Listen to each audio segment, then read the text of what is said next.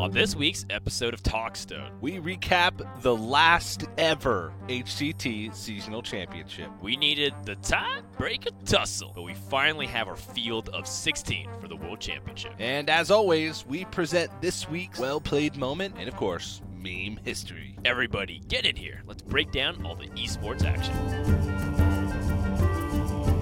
Welcome to Talkstone, your premier source for all things competitive Hearthstone news and analysis. My name's Frodan. And I'm TJ. And this is our last seasonal championship breakdown. In fact, it does include all the playoffs and whatnot. It's just a wrap-up of the Year of the Raven going into the World Championships. Let's go ahead and give some initial thoughts and reactions to this news, TJ. I know this is a very sentimental thing for you personally because as a Hearthstone caster that kind of basically went through it all. I think you've casted all the opens, you've done the large invitationals, you've traveled overseas, done it online. I mean, heck, I even remember you doing the championships for Americas remotely on the secondary stream. Yep. Was it with Dart that you It was casted with Dart, yeah. Oh, man. This was back when Admirable competed The in the Hammerstein championships. Ballroom, 2014. 2014. But the year that Firebat won, this is our Yeah. first World Championship campaign. And I remember Admirable was a top 16 player at that event. He was. And you were casting online remotely. So you've kind of gone through it all. And I remember you kept telling me throughout the years that playoffs and champs were just your favorite thing to cast. Yeah. So go ahead and give me your thoughts on. Yeah, it's a little bit sad to see it go. Obviously, I'm excited for the new system. You know, I joined the Hearthstone Esports team 2 years ago, so I got to see the planning from the ground up for the new system. And I am excited about it, but of course, anything that you get your start in and see it all the way to the finish, you'll always be sad when it goes away. Mm-hmm. And playoffs and championships were always special because, and I think you said this on the broadcast, is just because of the work that it takes to get there, right? You have to earn the points necessary to qualify for playoffs. You have to go to playoffs. You have to be in the top 4 out of 70 plus of the best competitors in your region. And then you have to go to a championship a few months later and compete in a 16-player pool to get those 4 spots to the World Championship with some of the best players in the world. So you always knew that it was a tough path to get there, and I just loved seeing it from start to finish every season. And for that reason, I'll miss it. But I think we did go out with a bang. I think we had a lot of fun on the broadcast this past weekend. Maybe even too much fun. Definitely too much fun, if you ask me. But it was still a fun way to go out. I think you had a little too much fun. I always have a little too much fun. I feel like almost every cold open that we do, for people who missed the winter championship, we basically have largely turned a expert and analysis desk into a very scuffed version of Saturday Night Live sketches. We're basically like, the wannabe Lonely Island group at this point. Yeah. With TJ being our Andy Samberg. And we just basically do a bunch of random inside jokes as content, and for some reason, they keep hiring us. Well, they work. I think that they're fun. They're funny. For Might be a little biased. For the 10 people in the audience that did see where those jokes originated, it's hilarious. Yeah, well, 5 of them are the other casters, TJ. True. And like 2 of them are the production crew. All right, so 3 of the people in the audience that have seen it from the beginning know exactly what's going on. It's funny, but I like those. I like doing those. It's fun. Yeah. Did your mom ever commentate on it? Because for people who don't know, TJ's mother is also a performer. She is. And she used to watch a lot of TJ's shows back in the day, and she used to actually send TJ messages about me. Yeah. Saying like, "Oh, I really like that random Asian guy you cast with." And then TJ, her words, not Dan's. Yeah, it was actually Monk the entire time. Yeah. TJ was like, "Yeah, my mom watches all my shows." Does she still do that after years later? She still watches a good amount. So does my dad actually now. Oh, that's awesome. He got into it. So does Oliver watch too? No.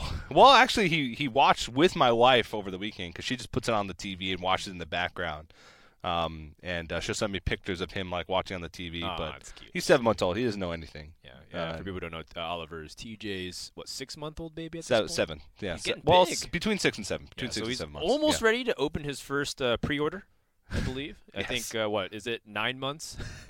Yeah. Are we allowed to? It'll line up perfectly. Actually, Dan, Hearthstone is rated T for teen. Ah, really? I thought it was E for everyone. And as a strict parent of my 7-month-old son, who gets in a lot of mischief, He's not allowed to play Hearthstone until he's 35. Okay, before we, not to get too derailed, this is the last story, I promise.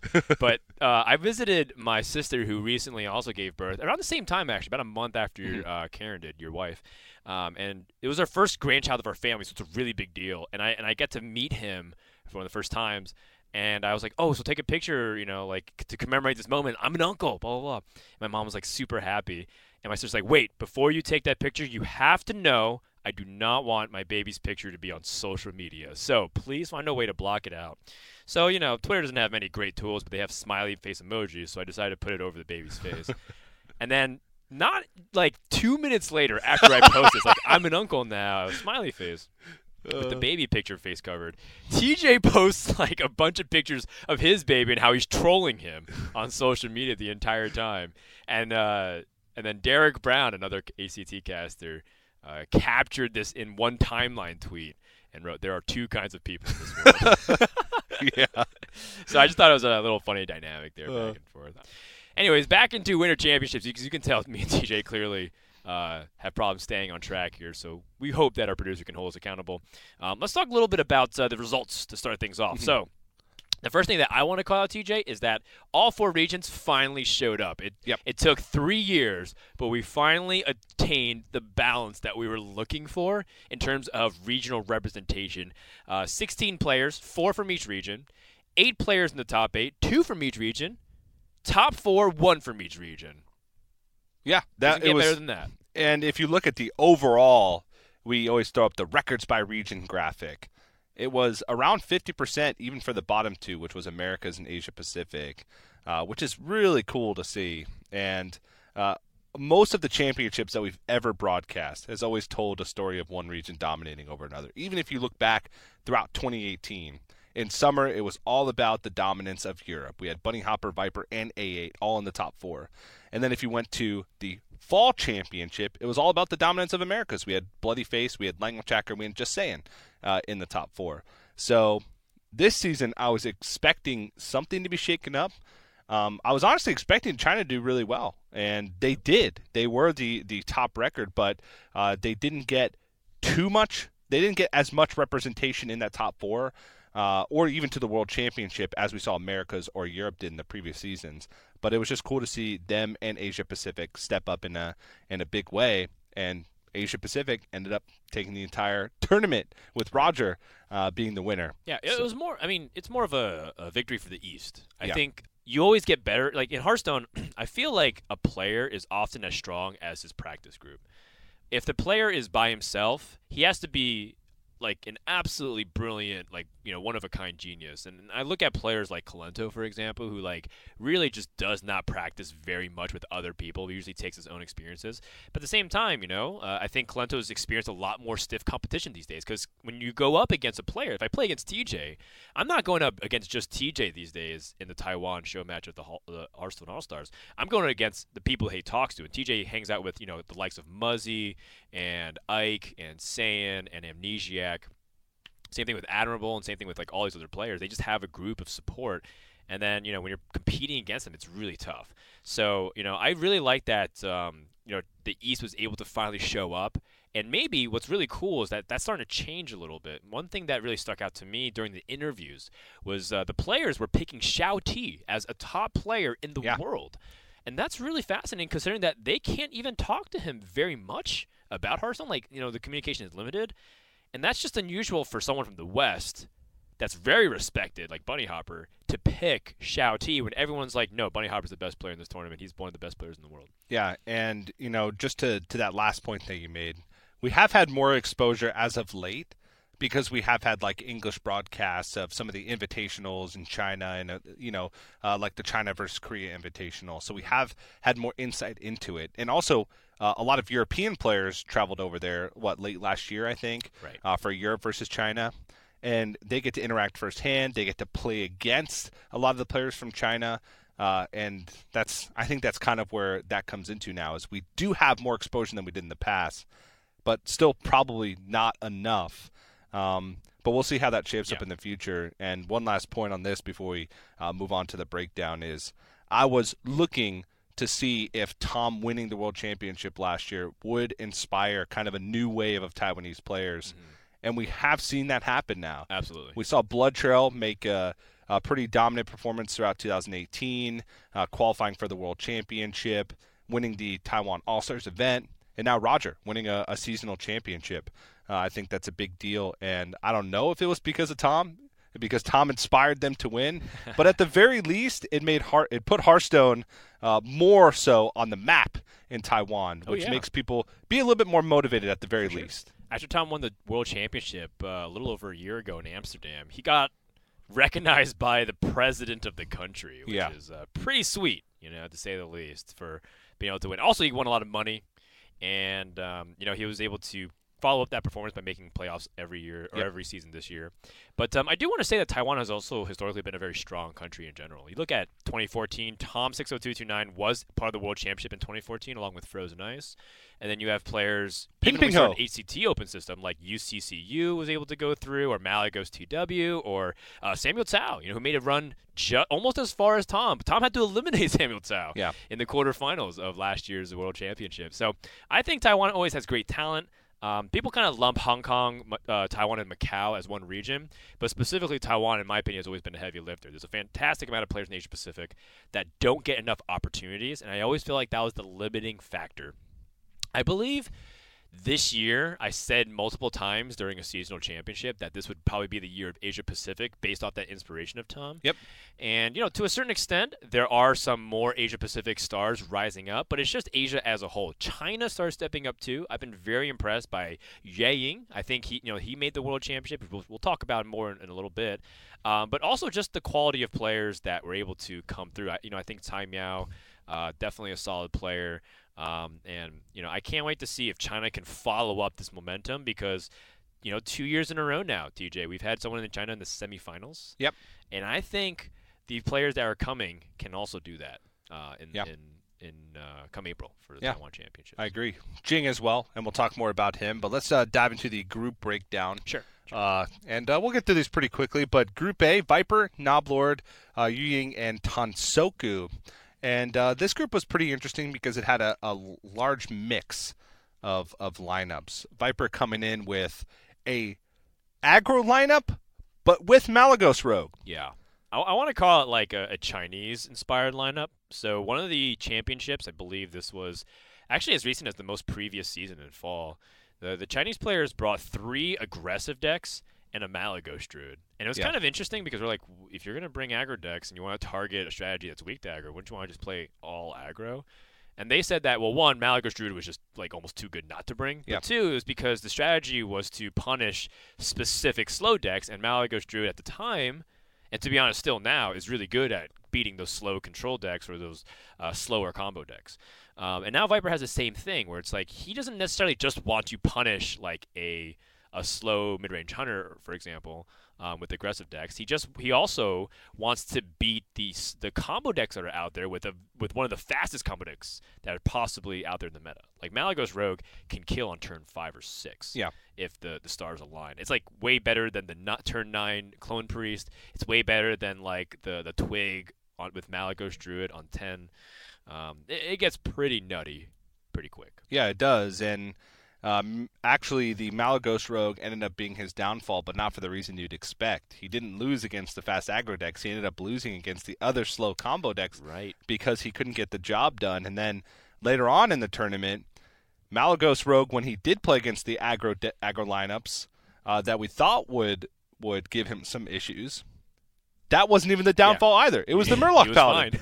So it was kind of a little bit of a backwards scenario for him, but he did make it out of groups in second place, and the player that made it out of groups in first place, which you had mentioned that he had impressed you a lot, was Yu Ying. So he had the most, I think, one of the most unique lineups because he was just kind of an all-around good lineup player. He had some fast decks that weren't too fast, right, to be targeting the anti-control decks. But then he also had control decks, but they were hedged anti-aggro. So it was like he had all of these middle-of-the-road decks. Yeah, he had like Odd Rogue, Malygos, Druid. I think the way I described Yang's lineup is that he lived under the rock lineup for 2 months. He forgot that all these nerfs came in, like Cold Blood came in and nerfed Odd Rogue, and of course Wild Growth and Nourish and Spreading Plague and Innervate and every card in that deck. Literally every card at this point. Almost every card. I was like, so he's kind of like, I'm gonna handicap myself willingly, and submit this lineup, even if it seems outdated in theory, and played extremely well. And so I was very impressed by Yang. I also was really rooting for Tansoku because I just like the guy a lot. He's very approachable, very relatable. And, actually, here's a little funny story. Tansoku, he ended up bombing out of groups here, so a little bit sad for him. But at the very end of the event, after the championship has been finished and we all went back to the hotel, TJ's like, hey, I got to go home and take care of my family. I'm like, okay, great. Obviously responsible adult. Tansoku and the translator were greeting us in the hotel lobby and asked all the cashers to sign his phone case. And guess who wasn't there? Me! TJ wasn't there, and he was the only person that signed Tansoku's phone case the last championship he came. And so he's like, oh, no, I specifically stayed just to get all 6 cashers to sign my phone case this time. And TJ, my hero, wasn't here. I'm like, well, if you combine both phone cases, you have all 6. Yes. But this time around, I'm going to personally sign a phone case and send it to Tansoku. Just so he can have it. Yeah, that's true. Or we can maybe the best way to do it is just to give a digital copy of it so you can print it out and label it that way. Yeah. But that's just a little funny aside. Noblord definitely played below his expected level. I think this guy was one of the dark horses of the event. I had a lot of faith in his technical ability. And it turns out his technical ability became his downfall. He made a lot of mistakes, even just straight up thrown games. But the thing that I liked most about Noblord was that he was the most critical about himself. He immediately posted, I watched all my games and realized I made this mistake, and kept going on and on and on about it. I was like, geez, man. Most people, they just like to internalize that. Like, okay, I know my mistakes. And then they tweet out, one simple summary. Made a lot of mistakes, didn't deserve to win, going to come back stronger. But Noblord just bears his entire soul in front of the entire internet, just saying, you know what, these are the 15 things I messed up. And, sucks to lose. Yeah. And I'm like, dang, this is very raw. And I was very appreciative of that. Yeah, so was I. Even asked him about it in his interview, and he said, you know what, I'm going to give another analysis for you later today. But Noblord also had a few, I think, gaping holes in his lineup where he had one deck in his lineup that was very weak to anti-control, which was the Odd Warrior. So he already had a disadvantage going against the anti-control lineups. And then he had APM Priest, which had a big gaping hole against aggro decks. So it was like, in every series, he went in as the underdog. It felt like. Right, yeah. It felt like a couple of things had to fall his way in order to, be able to escape out. I mean, I don't think it was a terrible idea to bring Odd Warrior because we saw Definition go very far with Odd Warrior. Yep. But you did bring a good point. And, even though Noblord doesn't make it through, I think he is a player still to watch out in the future because he just has such a good mind for the game. And I think those players are really scary because they come out of nowhere and just destroy those opens or whenever they go to a tour stop. So keep your eye out for him in the future.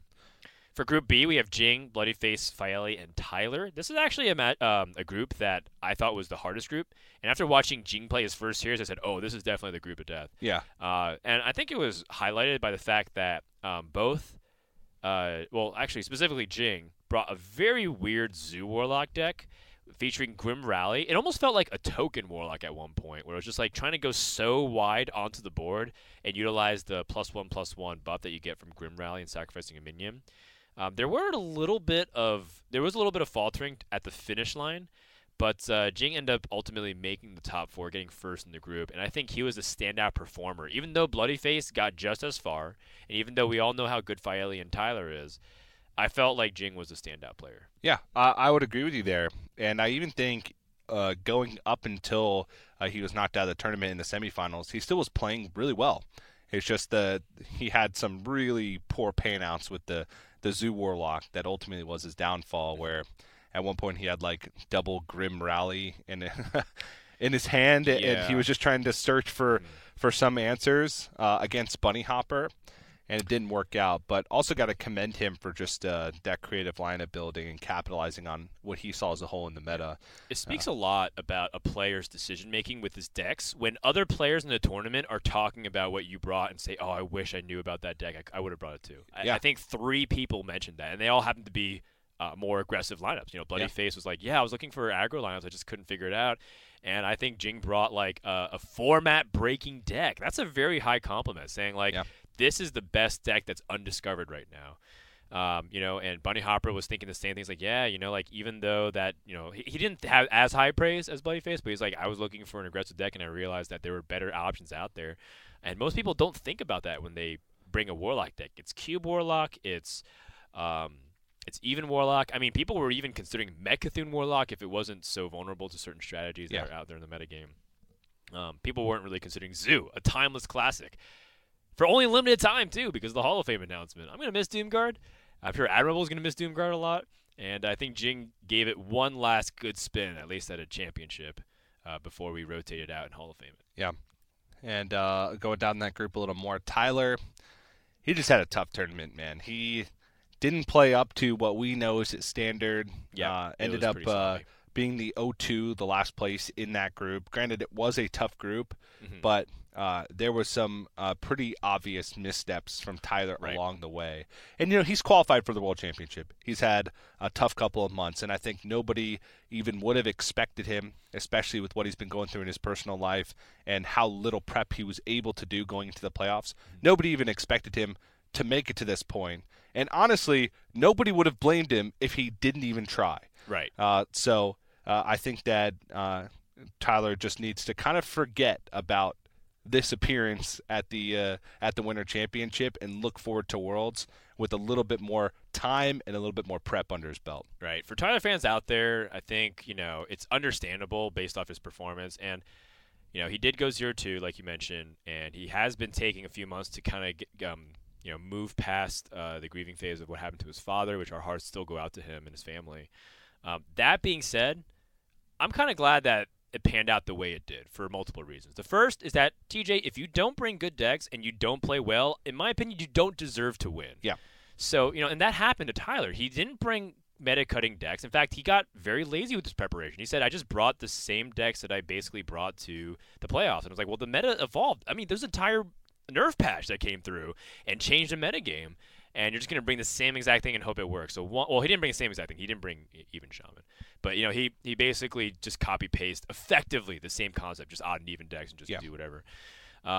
So there's one. 2, Tyler had a lot of missteps where it just looked like he was unfamiliar with some late-game scenarios. And to his credit, if you've never seen those, they're very hard to navigate through. But that also goes to show you that diligence and practice can come up big, especially in those unconventional scenarios. And you contrast that with Bunny Hopper, who was put in many weird late-game scenarios, and he seemed to navigate it almost perfectly. I'm sure there's a couple of small errors he could have optimized. But it's like you want to get close to perfect as you can in those really wonky scenarios, and we'll talk more about that in the group stages. And then the third thing is that I love that this will be an opportunity for Tyler to be motivated and realize he can't just coast. There are some players that when they qualify, they do tend to take it a lot easier. They take their foot off the gas pedal and say, you know what, I'm already qualified, so I'm not going to put as much effort. I trust my practice, and I'm not going to put as much reps in. And it's a delicate balance because some players it helps. For example, I think Muzzy was a player that definitely over-practiced. He played way too much Hearthstone. And I think he was experiencing some burnout. So him easing up on the gas pedal actually helped him start achieving those results. Yes. And it helped him have a more balanced mindset. And it has happened for Neyria as well. Neyria was like a player that got top 10 legend on both servers every season. And then the moment he started relaxing, he started making the championships back-to-back. I think nowadays he relaxes a little too much. So I think he's gone off the deep end on that. But, I mean, I think Tyler was gradually getting to that point where he was known to play a bunch of games and grind and then started getting a little complacent. So I hope this lights a fire under him and is able to get him ready for the World Championship, because if he does the same thing, I'm just like, you know what? It's post-rotation. I'm just going to go with the low-hanging fruit, play like day one decks. I think he's going to get stomped at World Championships if he carries that mentality, TJ. Yeah, and Tyler even said in our interview with him when we sit down with the players that he prefers to have a fresh meta when going into a tournament. Right.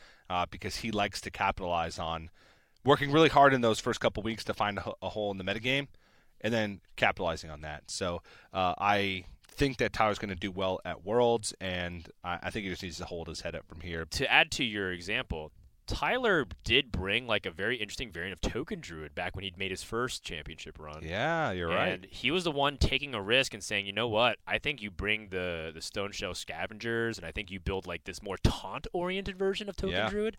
And a lot of people are like, no, you just play the classic Token Druid. That's just good.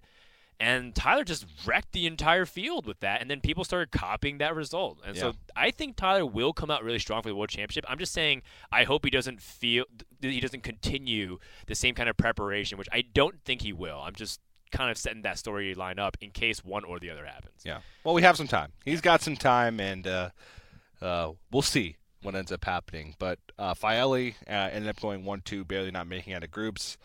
Faeli, he had decent decks. I mean, you saw what a similar lineup of his was able to accomplish into the finals, but there was a couple holes, and I think Q-Block was definitely one of them. Q-Warlock definitely struggled. Basically, all the non-Zoo variants of Warlock struggled, and it was just Cube and Even. Because they kind of got beat up by everything. They got beat up by the aggressive strategies, and they also got beat up by the anti-control list, because nowadays, in the current Hearthstone meta, combo decks reign supreme, right? Combo decks just feel faster. They feel like they have multiple win conditions outside of just piecing together a combo. And Cube Warlock just seems like one of those decks that is just a little too bad at everything to get the job done.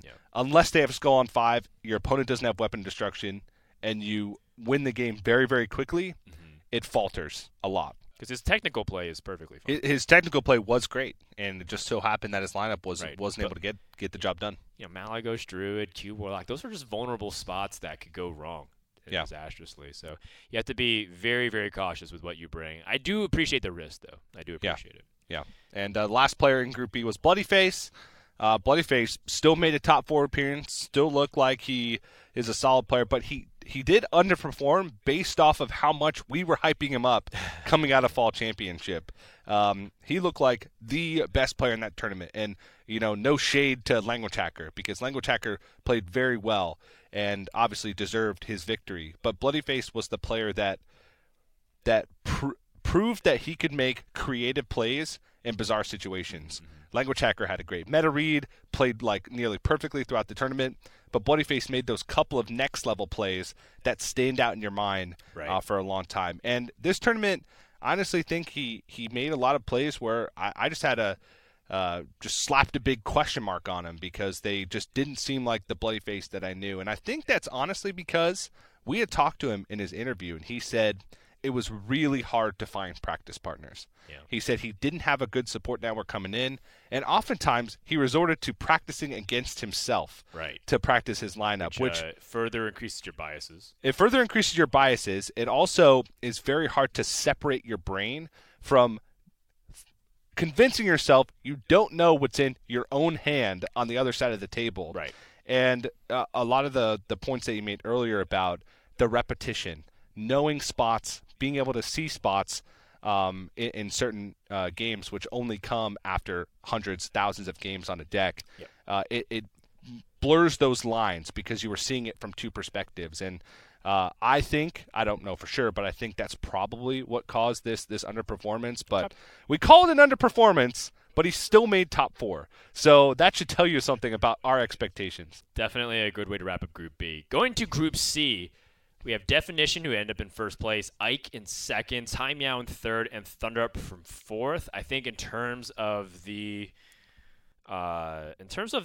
like technical skill level, this definitely was the biggest wild card, because we don't know how good ThunderUp and Definition can be, given that they're more rookies onto the HCT championship stage. I mean, they've been in playoffs, but we didn't really hear much about them.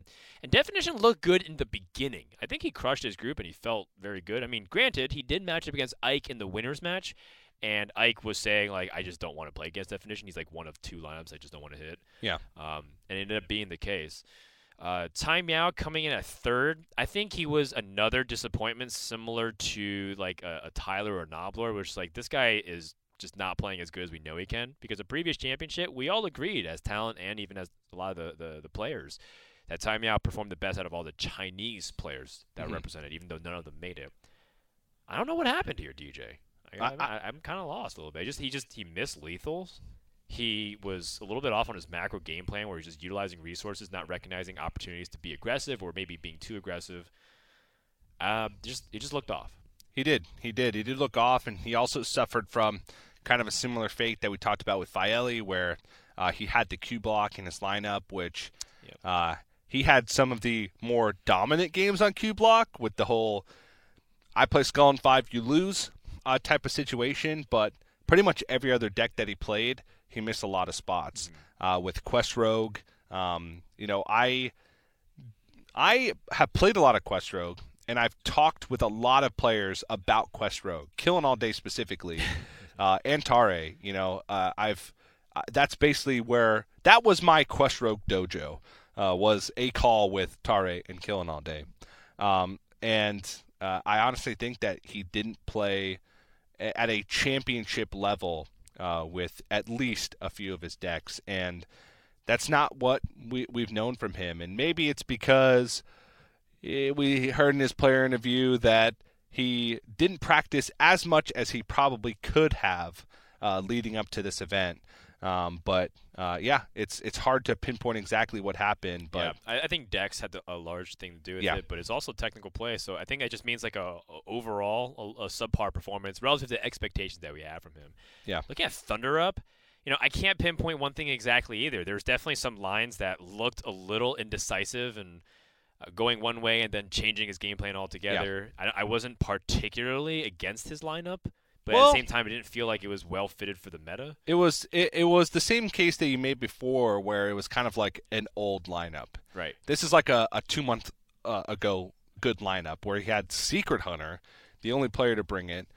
He had Even Warlock, Odd Rogue, and Control Priest. So those were 4 very dominant decks for playoffs. Yeah. Yeah, and Thunder Up said that part of the reason why he brought this lineup was because he spent so much time traveling to get his visa, because in Turkey, unfortunately, it's not very easy to travel to the U.S. or even just travel out of that country. So he spent a lot of time traveling, being away from his friends and family and his significant other. And he was like, I don't really have a lot of chance to practice, unfortunately. So I had to bring stuff that I knew for a fact how to play with the back of my hand. I think that just means that he's naturally behind, though. He has to have certain panouts. And when Spellstone's a turn later, when Odd Rogue doesn't have Cold Blood, and Control Priest is largely muscled out unless you somehow miraculously line up against an Even Warlock. Yeah. It's a difficult lineup to achieve a lot of good results. So he had to get some really good, fortunate matchups, and I don't think he got any of them. So I think it's logical that he ended up 4th here. Yeah, I would agree with that point. And final player for Group C was Ike. Definitely not last. Definitely not last. Definitely and not least. Ike, he was so confident in the Odd Paladin. He loves Odd Paladin. He's like, this is just a good deck. I kind of, prepared for this tournament holistically. Mm-hmm. He prepared for it given that he could not expect what the field would be. He just brought what he thought were the best decks in the metagame, and Odd Paladin was one of those. And boy, did it struggle. And I don't want to say it struggled based off its win rate. I want to say that every match seemed like it was on a razor's edge. Every match seemed like it hinged upon one draw, one thing happening. It was so close. And, Admirable, who's a big fan of Ike, he streams with him all the time, talks with him. Just watching Admirable watch Ike's games just made me nervous because of how crazy it got at times. I was telling people in the backstage that Admirable wanted Ike to win more than Ike did. Yeah. Like, he was just screaming and roaring and stroking his beard. And, he was popping off. The tiebreaker between Ike and Definition. I've never seen Admirable more invested other than the one time Firebat won that world championship. Yeah. Which is another meme history for another day. Let's wrap up Group D here. We've been kind of running over time. Bunny Hopper, first place. Expected result. Brought an aggro lineup. No one was prepared for the aggro lineup. Crushed it. Enough said. Roger ended number 2, and I think he just ended up getting on the right side of a lot of the mirror matchups. But at the same time, I do feel like Lion King and Bobby X, Even though Roger did have some shaky series, like for example, I think he should have actually beaten Bunny Hopper in their head-to-head for the first place. Mm-hmm. I do think that Lion King and Bobby X also didn't deliver as much as they could have, and they also brought some decks which could be vulnerable. Like Bobby X's Malagos Druid ended up losing a lot. Yeah. And like I just was pretty underwhelmed outside of Bunny Hopper in this group. Yeah. Someone had to get second place. Yeah. And Roger and Lion King actually brought nearly card for card exact Same lineups. thing, right. But then Roger kept winning the mirrors. But Roger kept winning the mirrors. And, it was you can sometimes it's part of the matchups, but I honestly think Roger just played those matchups better. Yep. And it felt like Roger was powering up as the tournament went on. He had a really rough group performance, especially in his matchup against Bunny Hopper. I don't know if he got in his own head or what, or if he was on autopilot. But he had some of the roughest games I've seen, specifically the Questrogue versus Even Paladin game, where it just felt like he was just making plays. He wasn't even thinking about it because he figured once he completed quests that he would win. But against a player of Bunny Hopper's caliber, you cannot do that. You have to have everything buttoned up, or he's going to exploit you forever. He's and that's for a punish. Yep. Yeah, it's exactly what Bunny Hopper did. He took Even Paladin and beat Questrogue in fatigue because Roger just, kind of flubbed at the end and didn't keep track of his resources. Yeah, it was like he had like 6 Novice Engineers in the end of his hand, or at the end of the game, and he has 0 cards in his deck, and that's like the only minion he has left.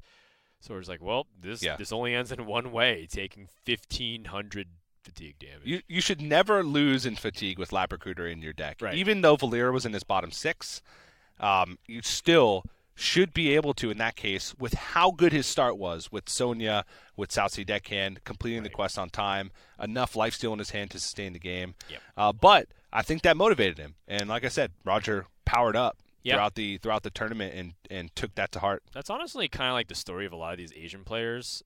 When they travel and they don't travel very often, they sometimes just get better as the days go by because they get more used to the schedule, and then they kind of get the competition under the belt. Yeah. Same thing with Blood Trail too. Blood Trail seemed to get a lot better as the championships continued. For the one that he actually showed up to, the other one where he didn't show up to, and kept playing Kelseth and Stitch Tracker incorrectly. We won't talk much more about that. We beat that. We beat that dead horse. Let's quickly break down the top 8. You mentioned Roger was on a rampage. He ended on top with a 9-1 score in top 8. That is dominance.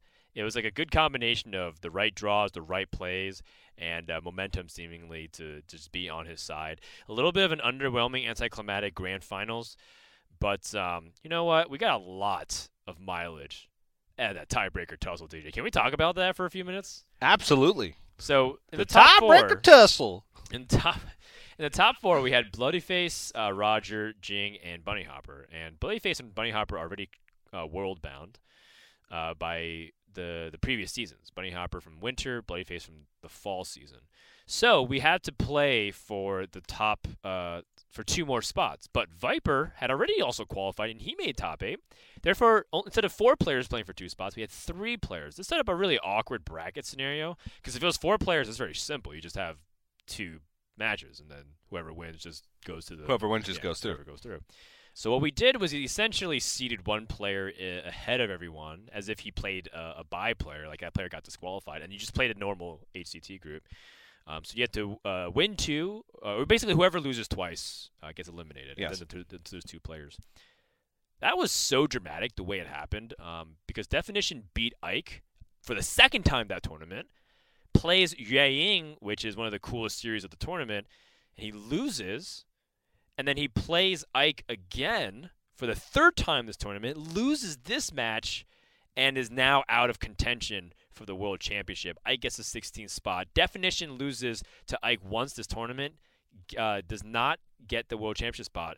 And to add insult to injury, he also lost against Roger in the top 8, which would have given him a championship spot. So this guy had 3 chances to go to the World Championship and lost all 3. That is soul-crushing, to say the least. And as I said, Roger kind of powered up as the tournament went on. It honestly seemed like Definition unraveled. He powered down. Yeah. And I honestly think it was just him, no experience, right? He earned nearly all of his points with his ladder finishes. He got, out of a 6-month period, he got 5 top 10 finishes, right? Which is insane. but that doesn't translate to tournament play. And in the group stages, he was kind of just on autopilot. And in a good way, he was playing decks that he was comfortable with. He was wrecking people with Hakar Druid, making good reads, doing some crazy plays. And then those complicated decks that I know he has a lot of practice on and he knows very well, his brain just kind of, with all the pressure, with 3 chances to get a world championship spot, every single one he lost, the next series he just looked more stressed. And it ultimately culminated 3 series in a row for the tiebreaker, too, which is also like brutal. A real fatigue concern because you just look at how emotionally invested he gets into it. Hands on his face constantly, looking away from the screen to try to take a deep breath. That kind of stuff, it's just, all symptoms of a person that's trying to fight his inner demons. And I mean, we've watched Surrender a lot, but Surrender has so much experience now that he's no longer the nervous, frantic player that we used to see. Back when Surrender first competed, I heard so much hype about it, but he just never really delivered to the level of expectations from his teammates. Hoy and Sixo would always talk about. Finally, last year, I think he really came into his own and started streaming a lot more and finally became accustomed and adjusted to it. I really hope Definition learns from this and comes back stronger. Because even though Yang and Ike get the spot, Definition was the closest out of anybody, I think, to get a World Championship spot and missed it. Mm-hmm. And those kinds of moments make or break players. Either that becomes his motivation to come back and people remember his name despite his shortcomings, or that's just the last we've ever heard of this guy. Yeah. Because it's just too hard to come back. And I think this is where he'll truly be tested. He thought the hardest part was losing. The hardest part is getting back on your feet. Yeah, and with Definition losing, we also have come to an end of an era because we're left without a Korean representative at the World Championship for the first time. That's right. We had Kranich for back-to-back years, which is very impressive early on. And then we had Dahyoni and Handsome Guy 2016, and then 2017 for Amsterdam was Surrender, who put on quite the performance, and everyone thought that was the beginning of the end for Hearthstone Esports. Like, oh no, Korea's going to take over. Surrender's so good. And they honestly kept delivering. There's a lot of quality players from Korea. You're looking at Koko Sasa, who's always made really deep runs, and everyone looks at Surrender, and there's just a lot of talent in that region. And they're also really fun to watch. I gotta say, the invitationals with like Vergurwins and Daihoni are always such a blast. I don't know how they keep making like Discard Warlock win in those matchups or doing like really memey stuff all the time. But I fully expect Korea to make a bounce back in the following years, because if there's one thing Koreans hate more than anything, it's losing. Yes. They hate losing so much. So, good luck to Definition, good luck to the rest of South Korea, but we're going to have to move on to the World Championship without them this year. So with that, TJ, any final thoughts to close the championships before we preview a little bit about the 16 Worlds players? Yeah, we kind of memed about it a little bit. We made some sentimental comments about how we're sad to see the HCT Seasonal Championships go. But it's not the last of HCT just yet. We still have the World Championship to go. And I just want to say that I want to go out with a bang. I want to give HCT the proper send-off before we switch over to Hearthstone Masters and Hearthstone Grandmasters. And I cannot wait. Even though I'll be a little sad for the next couple days, we're recording this right after we got done with the seasonal championship. Yeah, I'll probably be sad for a couple days, but a lot of still fun stuff to come in the future. So we have the 16 Worlds players decided, and I think this is really exciting because it might be a preview of what's to come, not just, of course, for the World Championship, but maybe for Hearthstone Grandmasters in the future. We'll see. Let's start things off with the points leaders, TJ. And the reason why I want to start it off is because if we look at the last two championships, what do they have in common? Is that the winner of the entire World Championship was a points leader. Tom 60229, who led Asia Pacific, and Pavel, who won the last call of Europe. That's right. Back in 2016.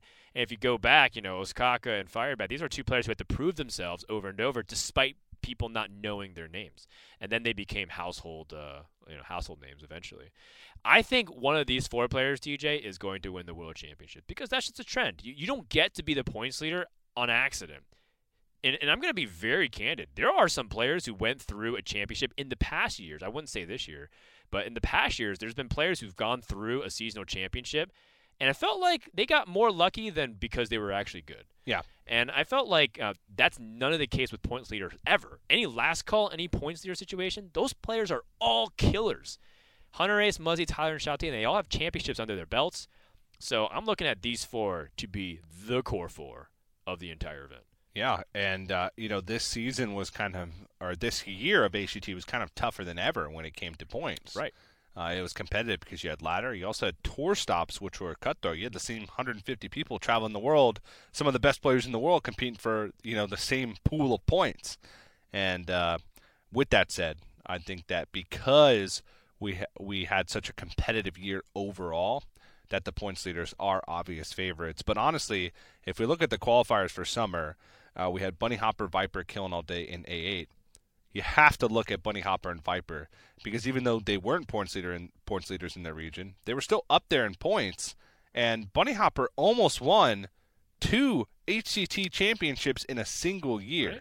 So did Bloodyface. He almost won 2. Got to the finals. And yeah, I guess.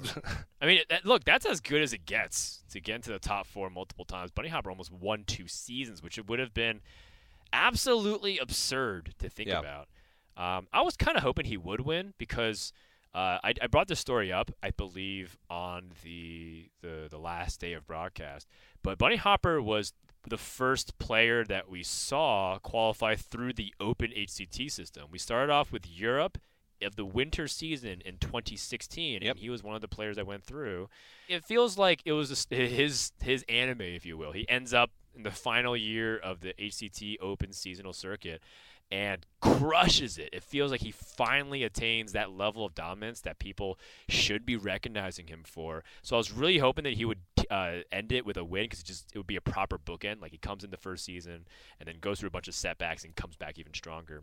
He's also qualified for every single seasonal playoff, and that's also a record held by like a handful of people. Yeah, I think him, Tice, Noblord. Well, I was talking about Europe specifically. Europe, Europe's like even more competitive too. Yeah, true. I think it's just those 2 players that I think off the top of my head. That's just how elite of the elite it is to qualify every season for Europe because it's so freaking competitive. I think Colento is also another player that did. Yeah. Maybe. I think he may have missed 1 season. I think he did miss one. It's just so difficult to do that. Yeah. But can never count out Killing All Day. You can't count. We haven't really seen him in 2019. Who knows? It may be the year of Killing All Day. Yeah. He's still competing. He still goes to tour stops, still hangs out, and he still has a great mind for the game. But, I mean, I think everyone's doing the right thing, A8 included, is to hibernate a little bit. Rekindle that passion because, being very candid, if you just play all day, every day, you eventually lose a little bit of that fire, that flare that really sparked your inspiration. Pacing yourself because it's, in anything, especially in card games, it's a marathon. It's not a sprint. Yeah. So I like that killing an 8, taking it easy. Viper decided not to be the case. He traveled more after qualifying for Worlds and made another top 8 run at a seasonal championship. So we'll see whose schools of philosophy end up coming on top. Is it Viper, who's constantly engaged and is hungry for more all the time while doing really fun meta-breaking lineups? For better or for worse. Or then we have A8 and Killing All Day who are more chilling and relaxing. Then from fall we had Language Hacker, Bloodyface, Blood Trail, and Just Saying. Kind of the Americas domination. Similarly, Just Saying, who honestly we can put him in the points leader category because he was the actual. That's true. He was the actual points leader. I was talking about Americas, Muzzy, but Just Saying. I mean, okay, the reason why I was kind of dismissing that is because Muzzy was the points leader last year. Yes. And also in 2016, he was also the number 1 points leader, but we didn't invite them directly. They had to play in the top 8, which I believe he lost, unfortunately. So for 3 years, Muzzy's been effectively the points leader in terms of what that role served, but Saiyan is the number 1 points leader for NA this year. Yeah, it's just that the championship top 4 takes precedence over points leader. So, add him to I said the core 4, but the fantastic 5. There you go. Is Just Saying in that mix. I'm just going to keep expanding this club until we hit the Sweet 16. I mean, they all have a lot of points just naturally from championships, but Blood Trail definitely had a big finish to 2018 with qualifying to the World Championship in fall, and then, of course, winning Taiwan All-Stars. He's got to be a player to watch. And then, of course, Bloodyface, who even though, 20 minutes ago, whatever it was, I said he underperformed. He underperformed based off our expectations of him. But he still got top 4. He's still a world caliber player. And I think language hacker is also kind of a big question for us because after winning, he didn't do too much. You know, he was never the kind of the guy that traveled a lot to tour stops out of North America. And but he did win a championship. That's how he qualified. So we'll have to see how he fares once April rolls around. Yep. And then in winter we've covered already, but once again, Roger, Jing, Yue, and Ike, the rise of China, the rise of the East, and of course one man to fend them all off, Mr. USA himself, Ike. What's interesting as a statistic is that America has the most representation this year at Worlds. Yeah. They have 6 players. Yeah. So with that, let's go ahead and roll this exciting teaser about the upcoming World Championships. Sound speeds, camera speed. Scene 1, take 1, mark. Words are hard to formulate right now. Amazing. It's the best feeling ever. 非常开心啊. I actually didn't think I could make it. You'll see like one turn I couldn't even like count to 5. This is what I came here to do, and I did it. I think it's the best day of my life actually. 想象一下，真正获总冠军就是高举奖杯，然后彩条掉下来，观众在那边呼喊，你觉得这种感觉会是怎么样的？Tom 60229 is the 2017 Hearthstone World Champion. We have a new member in the Hall of Champions. Tom 60229 from Taiwan takes the Hearthstone World Championship. Welcome to the tail end of this episode of Talkstone. We're going to wrap up the World Championship teasers and all that previews with 2 segments that we love here. These are mainstay flagship shoulder content, TJ. We got the well-played moment coming up next. The well-played moment for me was when I got the exciting opportunity to cast a tiebreaker tussle between Yue Ying and Definition on the last day. And it wasn't just an average cast, TJ. I was joined by the Omnistone crew. It was me, Kibler, and Firebat. And it's a really good well-played moment, DJ, when you have 2.5 of the sharpest minds in Hearthstone, and they are completely baffled about not only what the correct play was, but the outcome and how the comeback was made during Game 2, where Yue Ying was on Odd Rogue up against Hakar Druid from Definition. Yes. You know, for Hakar Druid, once they deck out and they kill off their own Hakar, they just have to swap decks with you with King Togwaggle and then naturalize to make you draw the Corrupted Bloods. Yeah. Usually, you are powerless in that situation as an aggressive deck because if you can't kill him fast enough, you often don't have many cards. But Yue Ying spots an opportunity to utilize Myra's Unstable Element to fill up his hand. Because if you're holding 10 cards and you draw the Corrupted Blood, that doesn't affect you. It burns, it doesn't shuffle into your deck, and you don't take damage. Yeah. And more importantly, you fill up your hand with really powerful resources to pressure. However, Yue Ying went one step deeper because Hakar Druids know that you can burn their Corrupted Blood, so what they end up doing is filling your hand preemptively and then King Togwaggle swap so that you have 0 cards in your deck. And that sets up a mill scenario, a classic fatigue where you just wait for your opponent to wait out the game. And so Yue Ying is able to go to level 2. And then level 3 is be able to figure out what his opponent can do with his remaining cards and set up a counter-lethal while pressuring him. And, the coolest part about this play for me, TJ, was that it technically was Definition's game to lose. He had an inevitability win. But because of the amount of mental pressure and the stakes, and because Yue Ying spotted the one possible line for his opponent to mess up, he set this entire scenario up, and it panned out perfectly. And that, in my opinion, decided the series, because it was a very close back and forth. If Definition won this game, he's probably through to the World Championship. Yeah, and that kind of set the tone for Definition's remaining run in the tournament. But the thing that I liked was just staying calm under that amount of pressure, because Definition was ahead nearly the whole game. Right. He was when this moment happened, he was well above 30 health. I think he was close to 40 with the amount of armor that he had. Right. He had an Akar on pretty much an empty board, and you can just play it because he knew that Yue didn't have any type of silence, so he could trade it in at his leisure because he knew that Yue would have to try and put pressure on, and he could wait till his deck was empty to make an easy swap back and kill him with the Bloods. But setting it up to where you can Myra's on the same turn that you kill Hakar, and that was the key, right? He had Baku on board, and he was able to trade into the Hakar the same turn that he was able to Myra's and keep his hand at 10. And then even in the following turn, yes, Definition messed up, and he played Togwaggle, which burned the second blood. But Yue had an opportunity to put even more pressure on the board than he did, but he purposefully kept his hand full enough by just playing Firefly, which just replaces itself, and Fungomancer to keep his hand at 9 so Togwaggle couldn't happen. That's the mental pressure you talked about, was also just a fantastic recognition of the situation. Exactly. And it's fun because myself, Brian Kibler, and Firebat were really confused by what was going on. And to be fair, it's a very complex late game situation. I went back and watched part of the VODs, and a lot of the chat's like, I need someone else to explain this for me.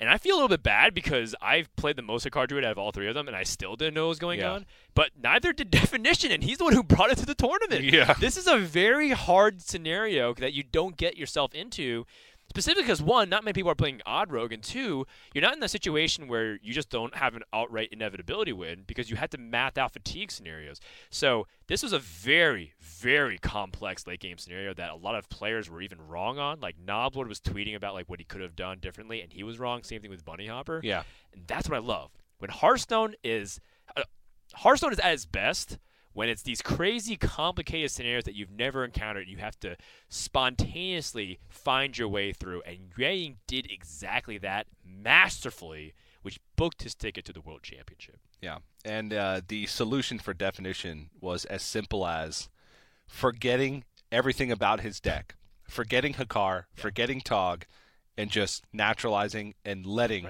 Yu-Ying fatigue naturally. So it's like, at the end of the day, the solution was to just not overcomplicate things and just let your Hearthstone knowledge, not your Hakar Druid knowledge, take over. It's true. And unfortunately, that was his downfall, but definitely one of the best well-played moments we've had in some time. Oh, yeah. It was really exciting. The surprise from Firebat and Kibler and myself was very deserved. And we also earned every single possible Sapcaster's comment in the chat because you know what? We definitely will accept that if we can watch games like that more often. Yeah, agreed. And speaking of Brian Kibler, Dan, now it's time for meme history. For the last time? For the last time after a seasonal championship, now it's time for meme history.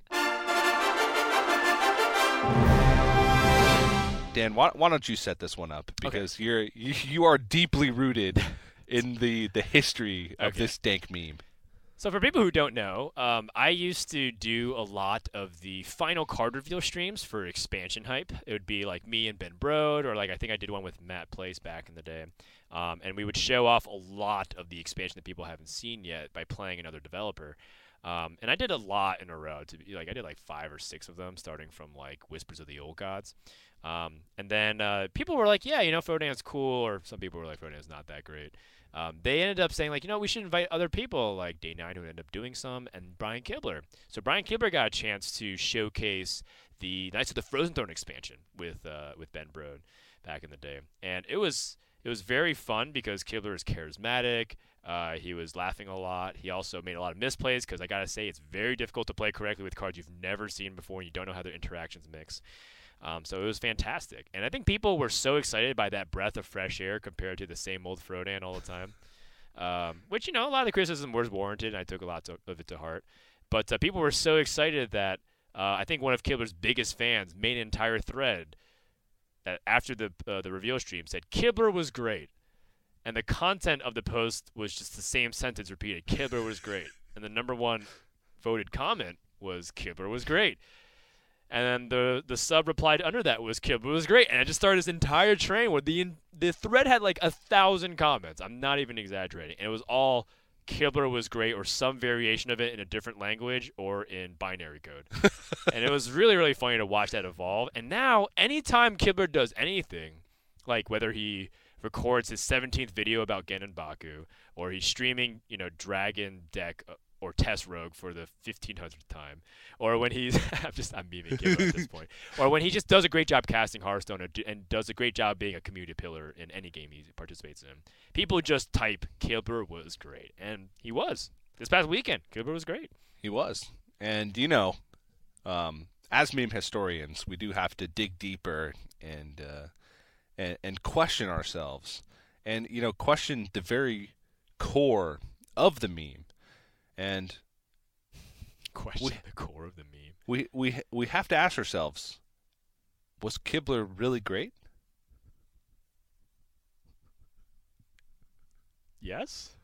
All right. No, I don't know. I feel like you're leading me into a path that I don't know exactly where it ends. No, I'm just trying to. Was Kibler great? What is being great? Yeah. What is Kibler? And I want, Dan, you to start a Reddit thread for this episode of Talkstone. It says Kibler was great. That says Kibler was great. Right. Well, the funny thing about that is it can apply to anything, even if Kibler's not there. Yeah. It is a little bit obnoxious if it's like an appreciation thread for someone else, and then someone just comes in with Kibler was great. But which has happened before. Time, like any good meme, timing, time, place, and matter is really important. I wasn't even thinking about the meme. It wasn't even on my radar when we came in to record Talkstone today. Yeah. But you brought it up, and I felt like it was kind of a necessary bit of education for all the meme youngsters out there to get caught up with the times and to truly know that Kibler really was great. Yeah, for people who might think that, there's some bad blood or something between me, no, there's absolutely none. Me and him are good friends. We hang out even outside of Hearthstone. We talk about a lot of things non-gaming related. I have nothing but respect. I actually look at Kibler as like a mentor to me in some capacities because he's significantly more experienced in all aspects of gaming itself, like game design and theory. And, of course, he's a legendary player and competitor.